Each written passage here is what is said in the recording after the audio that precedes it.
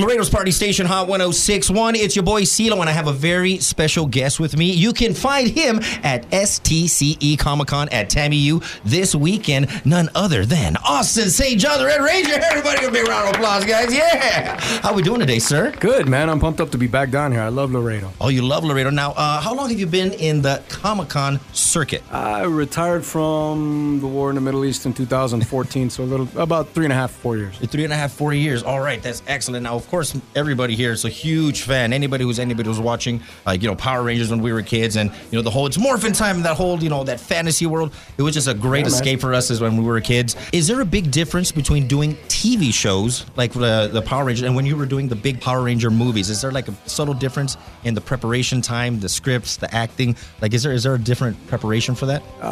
Well, the primary difference is money, and not what they're paying the actors necessarily. I certainly didn't have Harrison Ford in my cast, but I could tell you that what they spent on the film, on the sets, was significantly different. Certainly wouldn't compare with Star Wars, but I think the 20th Century Fox film that I was on, each episode for the TV show was somewhere between $50,000 to $100,000. It was ultra cheap, clearly.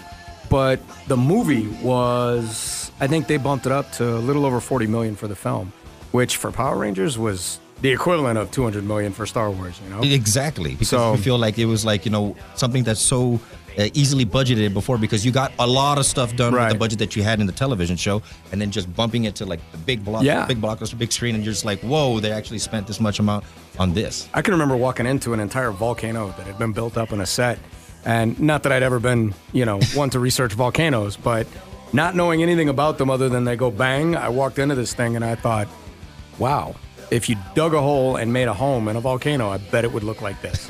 So it was cool. All right, that's totally awesome. Now, let me ask you one of my other questions that I had for you. I'm wearing underwear, yes. Yes, you are. Apparently, they're showing. All right. Pink laces, but it's all right. I don't judge. Hey. 2018, all right? That's acceptable. Oh, that's all right. It is acceptable. Weirdest thing a fan has ever done? It's all right. It's all PG. How many X's are allowed on the show? Well, if you can imagine being asked to sign it,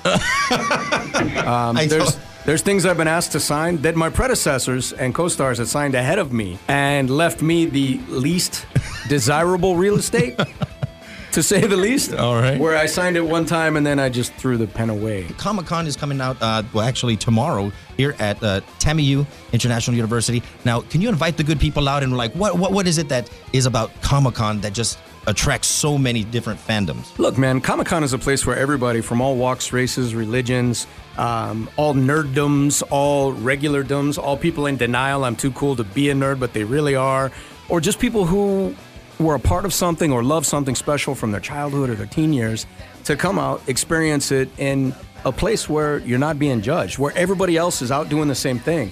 And unlike back in the day where you were judged for it and people were like, oh, it's not cool, blah, blah, blah, today you show up, you become a part of it, you share your experiences, you cosplay, you don't cosplay, you like Star Wars, you like Star Trek, you like Power Rangers, you like whatever it is, everybody shows up and respects, hey man, that's your thing, this is my thing. And that is one of the very few singular places in the world where you can show up, not be judged, be who you want to be, and have a great time doing it. Like when I was in school, it was kind of not cool to be a nerd, but now it's like super cool to be a nerd. But I don't think it's nerd. I just think it's pop culture now. Like what people define as nerddom, it's pop culture. It's in the movies. It's in the comics. It's in your TV shows. I just want to thank you so much for taking the time out of your busy schedule for coming out and helping out. Remember, you can check out Austin St. John at TAMU, the STCE's Comic-Con. It's going to be going down this weekend. Thank you so much for coming out. Hey, man, thanks for having me.